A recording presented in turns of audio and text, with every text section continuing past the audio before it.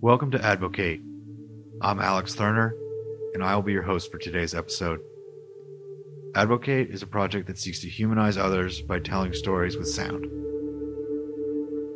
While studying at LMU, there is always the looming presence of grades, social life, career ladders, part-time jobs. Rarely are we called upon to celebrate the history of our university, to get a sense of the contemporary traditions that shape our experience, and the tenure of tradition as old as Loyola University itself. Advocate took time to speak with three men who currently call the Jesuit Community home. They live amongst us on campus and dedicate their lives in profound and unexpected ways. I am Father Randy Roche. I am a Jesuit priest, and I am indeed the director of the Center for Ignatian Spirituality here at Loyola Marymount University. I'm Father Robert Caro. My current title is I'm the alumni chaplain. I'm also a professor emeritus of English. That was the role in which I first came to the university 47 years ago, and I suppose that's been my main work here, but I've also had administrative jobs. My name is Father Paul Vu. I am the Assistant Dean of Students here at LMU, the Director for Community of Care, and I also am an adjunct professor for the Psychology Department.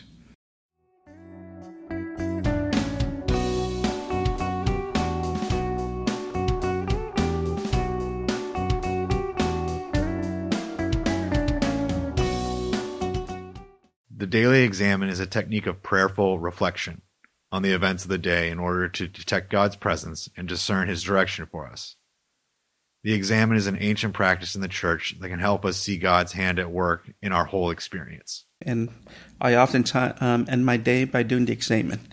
The examen is, something that Jesuits, we are encouraged to do twice a day, either during lunchtime or in the evening. It's just a nice way to perhaps, just de-stress ourselves and, just be grateful for the events that have, that happen in our life during that day, or perhaps offer up our desolation, things that, may have saddened us or may, that we may have difficulty with. But, the most important thing about, doing the examen is the opportunity to, count our blessing despite, our desolation. If we were to look closely, there's a lot of gifts that have been given to us, and things that we could have done better, that we would promise ourselves. You know what? Tomorrow, I will try to be better in certain areas, and so that's why it's really important for me before I go sleep to do the examen.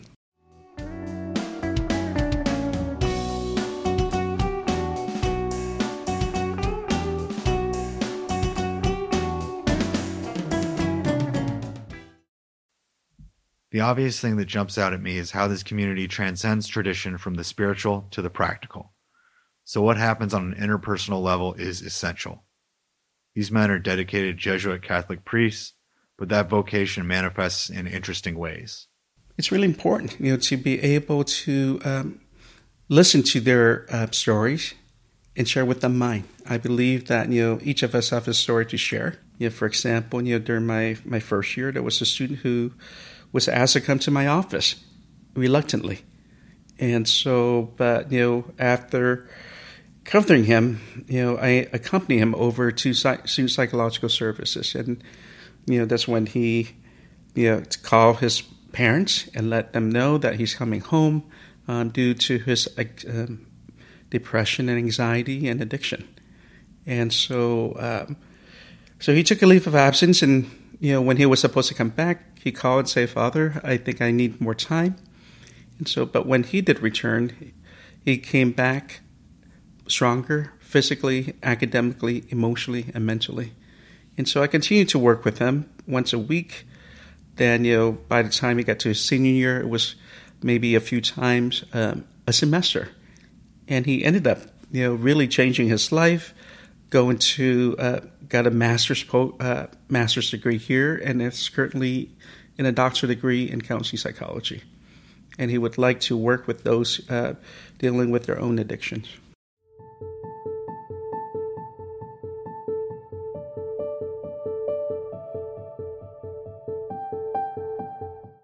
So when we talk about Catholicism, we describe a process that permeates a concept shared by all belief systems. All students are building their identities while we share time here. I mean, there are other Catholic universities that I think maybe have the label traditionalist or orthodox, or they may not use these labels themselves, but they are labels that have been given to them because they are more or less exclusively Catholic. They don't hire professors who are not Catholic. They don't, I don't know whether they exclude non-Catholic students, but it becomes a narrowly Catholic environment. And that's not what LMU is. And that's not the Jesuit or the Marymount tradition. Both of those traditions came together here when Loyola University and Marymount College merged. I'll borrow a phrase from a book by Father Jim Heft. Jim Heft is a Marianist priest, and he most recently, until he retired a few years ago, he was director of the Institute for Advanced Catholic Studies at USC, and prior to that, he had been the provost at the University of Dayton, which is a Midwestern Catholic university. He's written a book published, I think, a year ago called "The Future of Catholic Higher Education." I think it's an important book, and he describes the contemporary Catholic university as an open circle. And I mean, the way he understands that, I think, corresponds to what LMU strives to be. And that is to say, it strives to be a university as any other university would be, with academic freedom, full range of academic offerings. But in addition to that, it is consciously studying, exploring, promoting, handing on the Catholic intellectual tradition. Catholicism is going back to the earliest centuries of Christianity with Greek philosophy and so on, and attempting to understand Christianity in terms of Plato and all. There's always been a link between the intellectual life and the attempt to understand the faith. And so that linking of faith and reason is at the heart of the Catholic intellectual tradition. And so the open circle means that we're exploring that relationship between faith and reason in a way that would not take place on a secular university. Secular universities nowadays do have courses in religious studies and so on, but probably not in theology as such. I mean, at least if theology is understood in the classic sense of faith-seeking understanding. So, to sum it up, I mean, a Catholic university such as LMU strives to be is a university in the full sense of the word, but it's not a closed circle, meaning it's not exclusively Catholic, and it's not exclusive of the Catholic intellectual tradition.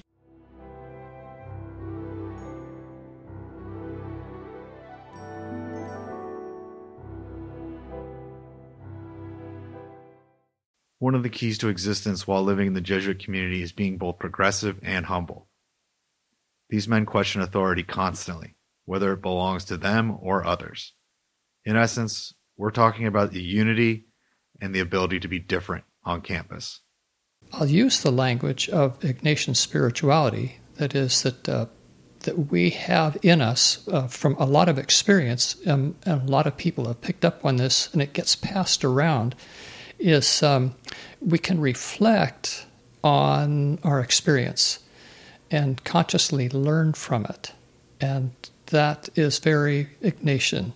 We find out, if we want to do that, find out how God is involved in that process, whether we acknowledge that or even use that kind of language. That's not required. But to pay attention to experience, that is really Ignatian spirituality at its best. It sounds almost like a kind of mindfulness, or what term would you use?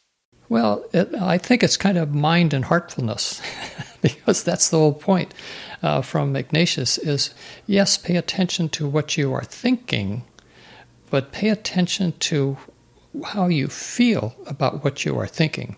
That's kind of radical, because it implies that our thoughts have reverberations in our hearts. And if the reverberation is negative, probably what we are thinking is not the best. And if what we are thinking resonates and feels right, brings peace to our soul, we're on the right path. And so that's very important.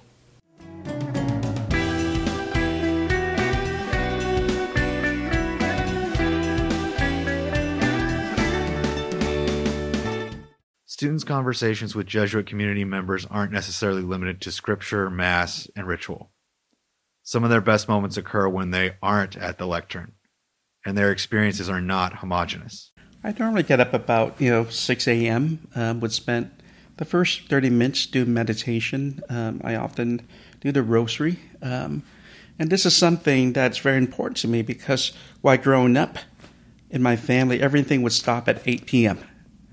No matter what we were doing, everything would stop and we would do the rosary together. And it was in Vietnamese, and even now, it's really important for me to recite the rosary in Vietnamese. Okay, so the rosary may sound like tradition, but Father Vu connects with his faith in a unique way. They are people first. At this university, they exceed expectations based on their particular vocation.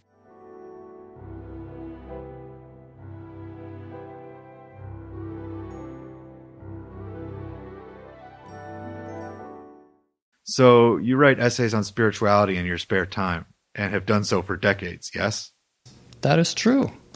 And I enjoy it. It's better for me than watching some TV programs. That works for me anyway. So our reform, if there is such, is to help people with their motives. Why would they want to make changes in their lives, that is reform, for the sake of just relationships with others? Well, I think that's what spirituality is. It's about what's in your heart. And generally speaking, the word for that is, the good thing is love. We need to get people in touch with that aspect of where you want to love your neighbor as yourself. It's kind of a trite thing. But somehow it is affective. It's not simply intellectual. And so the reform has got to be both mind and heart. And so incidents, you can tell when people are feeling invited to stretch themselves and when they feel frightened. And I think then we need to just kind of monitor that and find ways to invite people into some new experiences given their present availability to that, and not try to overwhelm them with like you should or anything like that. It's like, where are you? And now how can we take another step forward?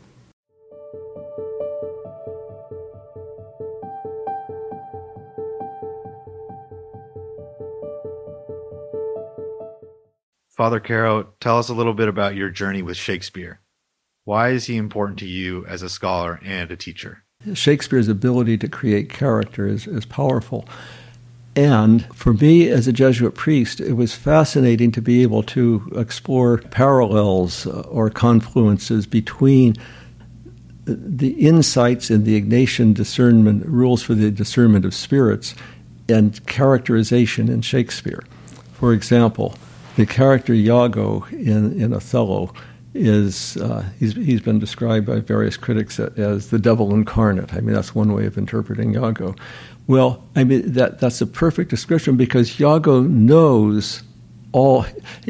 I mean, you could say that he knows all of the rules for discernment of spirits. Now, St. Ignatius didn't discover these himself, but he did codify a tradition of spiritual discernment that we certainly find throughout the centuries of Christianity, but going back into the Old Testament and so on. And so to see those parallels between the analysis of the movement of the spirits, as Ignatius calls them, in our spiritual life, and to see parallels in the way Shakespeare portrays his characters. I mentioned Iago in Othello, the witches in Macbeth, and all of that. I mean, they are evil spirits, and they too function the way classically evil spirits are supposed to function. And I say, how did Shakespeare come up with all this? I mean, he didn't know the spiritual exercises. The book of the spiritual exercises was first published in Latin in 1548, and I seriously doubt that Shakespeare had become acquainted with it by the time he was writing the plays. But he was certainly acquainted with the tradition out of which Ignatius had codified all of those rules. You know every crack in the sidewalk on this campus. What have you learned personally from being here? I was struck just the other day, again on one of my walks, with a poster outside the College of Business announcing a promotion of justice competition or promotion of justice challenge where students are invited to reflect on a business doing good even as they prepare themselves to be expert in the fields of finance, marketing, accounting, all the business disciplines. So I thought this is really interesting. I mean, here's a program that is taking a kind of key phrase right out of the mission statement. It didn't say the service of faith, but anyway, the promotion of justice. And how do you relate that to being a good business person or to a business doing good? And I thought, this is very interesting because I remember a number of years ago, now, so it goes back several years to when I was still teaching, but meeting with a group of faculty colleagues from different departments, and the question came up about how our faith tradition or religious belief might influence our teaching. And one of the professors in that conversation, I don't think he's here on campus anymore, but he said, well, he didn't see how it influenced his teaching of finance at all. Because, finance and business, that's concerned with getting along in this world, and religion is concerned with life in the next world. And I thought, he's missing the connection there. And so my hope is that this competition are encouraging students to reflect on how the promotion of justice is doing good in this world and is reaching out, hopefully, to those who are living on the margins of society, as we say, that is not just concerned with, making and accumulating wealth, but what do you do with your wealth? How do you conduct your business in such a way? How do you conduct your own personal, affairs in terms of, making money, making a living, getting along in this world, as my finance professor would say. But at the same time, that not being the exclusive concern. And so, to me, what a university like this should be inculcating is a sense of biblical justice, evangelical justice, whatever term you want to use. But let's look at that tradition in the Hebrew Scriptures and in the Gospels. How do we see justice there? And it's not just a question of giving to everyone his due, but it's a question of cultivating right relationships. And so how do you treat the people who are living on the margins? The prophets in the Old Testament and the Torah are powerful on this. Not to lend money at usury. If you do take somebody's cloak as collateral, to give it back before dusk because you won't have anything to sleep in if you don't return it. To allow the poor to glean the produce from the fields after your first harvest. All of those kinds of things. Jesus' teachings about the story of Dives and the rich man and Lazarus, the story of the Good Samaritan. And there's so many of the teachings of Jesus, ultimately summed up in his concern for the least of his brothers and sisters, have to do with what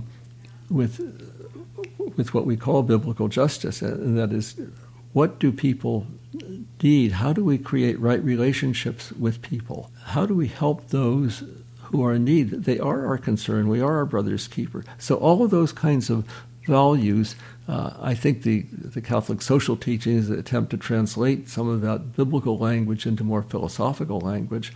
But those are the kinds of things that I think have to be foregrounded here in the way we understand social justice. Everybody talks about social justice nowadays. I use the term biblical justice to understand it.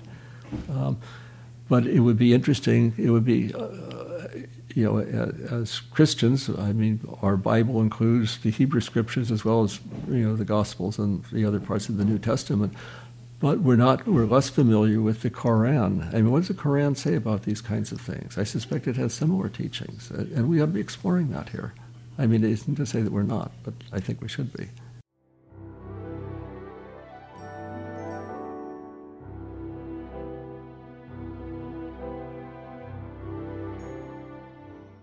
Doubling back to Father Roche's essays helps drive this point home more succinctly. We need to find ways to communicate with one another in peaceful and caring ways. We have to get at that kind of motivation in order to move forward.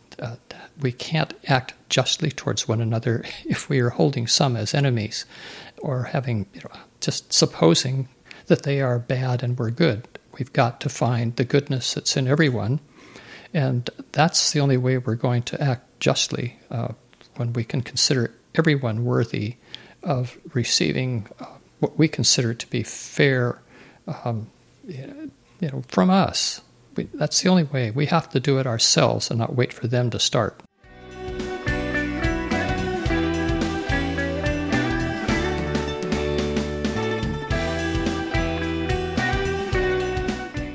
Saying we need to care for those that are different isn't always simple. Father Vu overcame unexpected adversity throughout his life. He is an emblem of perseverance when the gaze of others seeks to ostracize him just for being present. I experienced my first overt discrimination in graduate school. And I realized that no matter how Americanized I am, when people look at me, the first thing they would say was, "Oh, there's an Asian guy there." They would never say, "Man, he looks very American." And I realized that, something happened. And that was at the time what I would call like re-immerse myself back into my Vietnamese identity. And, then I ended up for my master thesis, dissertation, doctorate dissertations, and another thesis. I decided to work and focus on Vietnamese American or Asian population in general. How do I retain them? Listening to Vietnamese music, try to speak as much Vietnamese as possible. Even though I'm Vietnamese American, and yet English has become my primary language. And yet I'm still able to write and speak Vietnamese. And if anything, I'm very proud of my heritage, my Asian heritage. I just want to talk a little bit about your academic experience as a teacher here. As a professor of psychology and Asian and Pacific American studies, what does the term acculturation mean on this campus at this Jesuit university? Certainly, for those who may not be familiar, there is a difference between assimilations and acculturation. When we assimilate, that means it's a two-way process where, let's say, an immigrant or refugees, they want to adapt fully to the majority group. And in that sense, they may be fully incorporate into the society, and yet not being able to retain as much of their former culture. I think acculturation, where we're able to adapt and yet also be able to retain their original culture. And so I think from my own experience, I have been able to, with a lot of work, to be bicultural, being able to certainly appreciate the beauty of the culture, the American culture here in the U.S., and yet also be able to maintain and retain a part of my Vietnamese culture. And I think it's been a privilege. It's been a gift to be able to be bicultural, to be able to choose the best of both worlds. And I hope that certainly. One of the great things about LMU is that we're a very diverse community, not only in terms of faith, in terms of culture, in terms of gender, and etc. And I think this is a great place for our students and for all of us to learn from one another, to be able to celebrate, the diversity and the differences among us. And so that's why in my class, I really encouraged, my students to learn who they are, continue to discover their own identity. And if anything, just to be very proud of it, for them to be who they are and to be it well.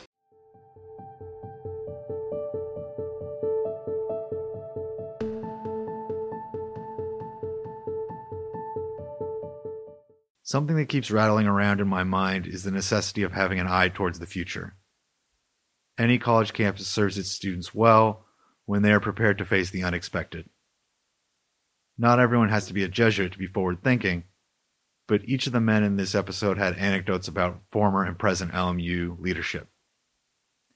They weren't shy to reveal what they are called to do as Jesuits and how their methods can promote inclusivity in a university setting. I mean, early on, LMU Law School accepted Jewish students when other law schools didn't. Even at a time of single-sex education, which was, kind of the norm, and at least in private colleges and universities up until the 1920s, Loyola was accepting women in the law school. There's the famous story of the attitude of the university expressed by Father Casassa when one of the black players was told that he couldn't play in a segregated field in the South. And the decision was, well, if he can't play, then none of them can play.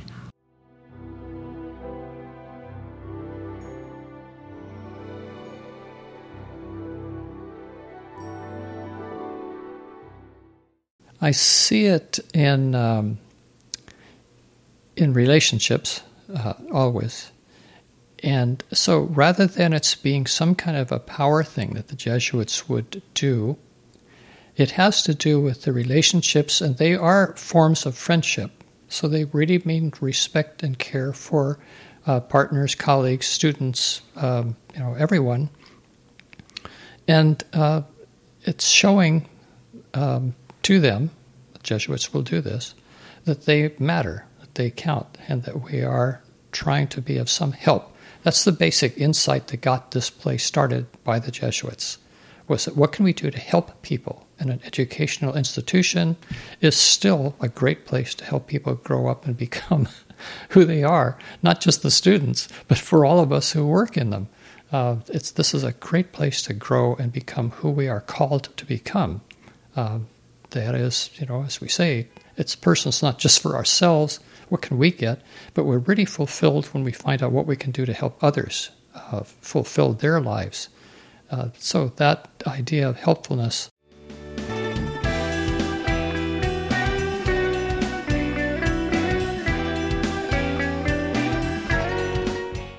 I think that one of the most important things for us, especially for Jesuit, is to, quote unquote, to be able to what we call read the signs of time. For us to be able to, recognize and be faithful to our foundation, and yet also willing to learn, willing to be flexible, knowing that, LMU today is quite different, let's say even 30 years ago, in many different aspects. And so it's really important for us to be able to observe, to see how can we adapt to not only the new, more diverse student body, but also be able to help navigate what is most important in their life and what are some of the most important challenges in their life today, in the present moment. And so it's really important for us to accompany our students and to be able to assist them as much as we can. And yet, the foundation, in my mind, of our faith, of Catholicism, and the work that we do here is, based on justice, social justice. I think each of us are called.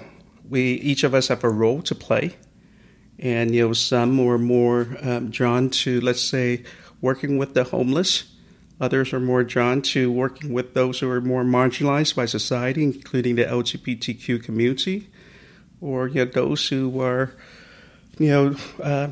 drawn to domestic violence. And so I think the most important thing is for no matter who we are, what our calling in life is really important for us to be kind and loving and compassionate.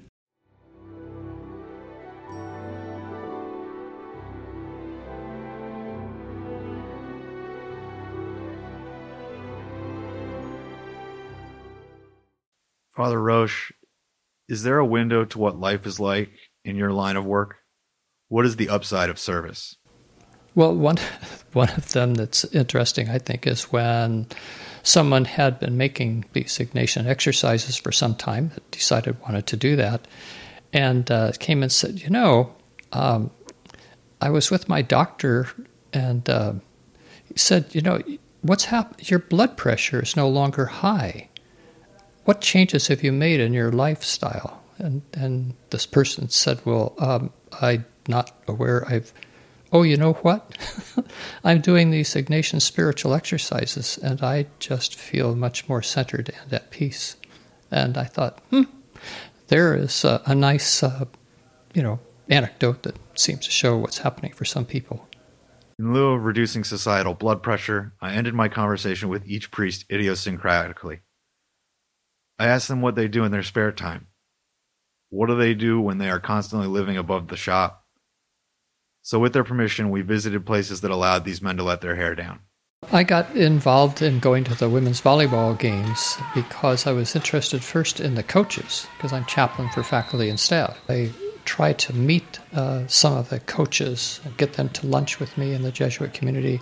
I really admire the way they deal with the students. I coached a little bit when I was a teacher in high school, and I know that students relate with coaches in a different way. It can be very transformative for them. But once I got there and then watched the coaches in action, I got really excited about the games themselves.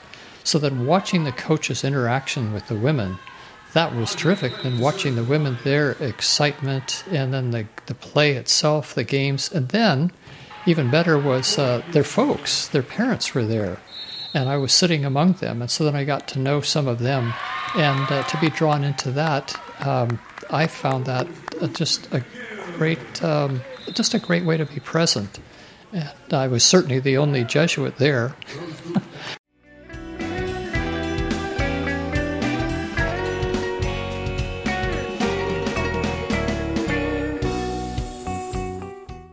One of these men is known for never getting off the clock. Amid his responsibilities, Father Vu often takes solace in his cooking routine.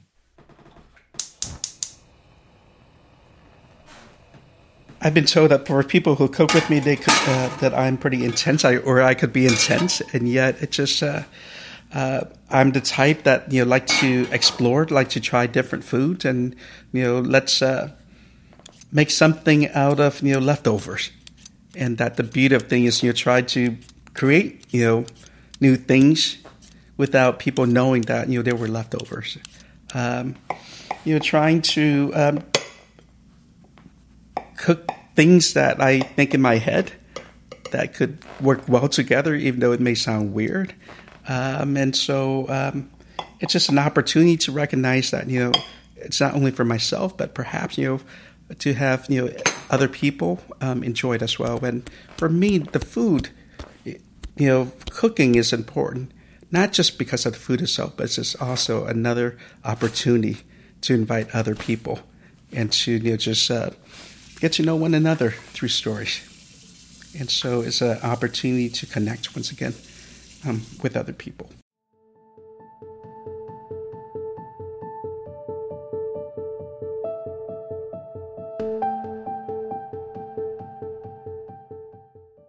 Father Caro poured his soul into his lengthy tenure at LMU.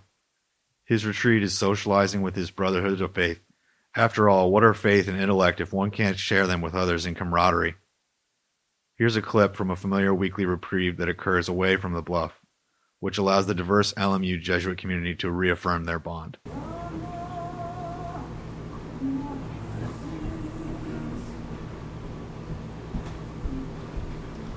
So tonight we're truly having a simple Saturday night supper.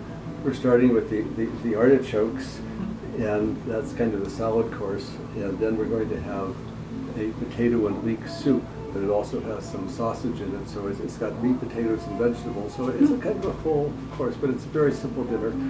And so let's gather together to pray. Tomorrow the gospel includes the story of the 10 lepers who were cured and only one returned to say thank you. And so that reminds me that it's an opportunity to us to say thanks to the Lord and gratitude and thanksgiving for all of those who enjoyed the companionship here on various Saturday and other gatherings, and to thank the Lord for the meal we are about to share. And so let's say together, bless us, O Lord, and these gifts which we are about to receive from thy bounty through Christ our Lord. Amen.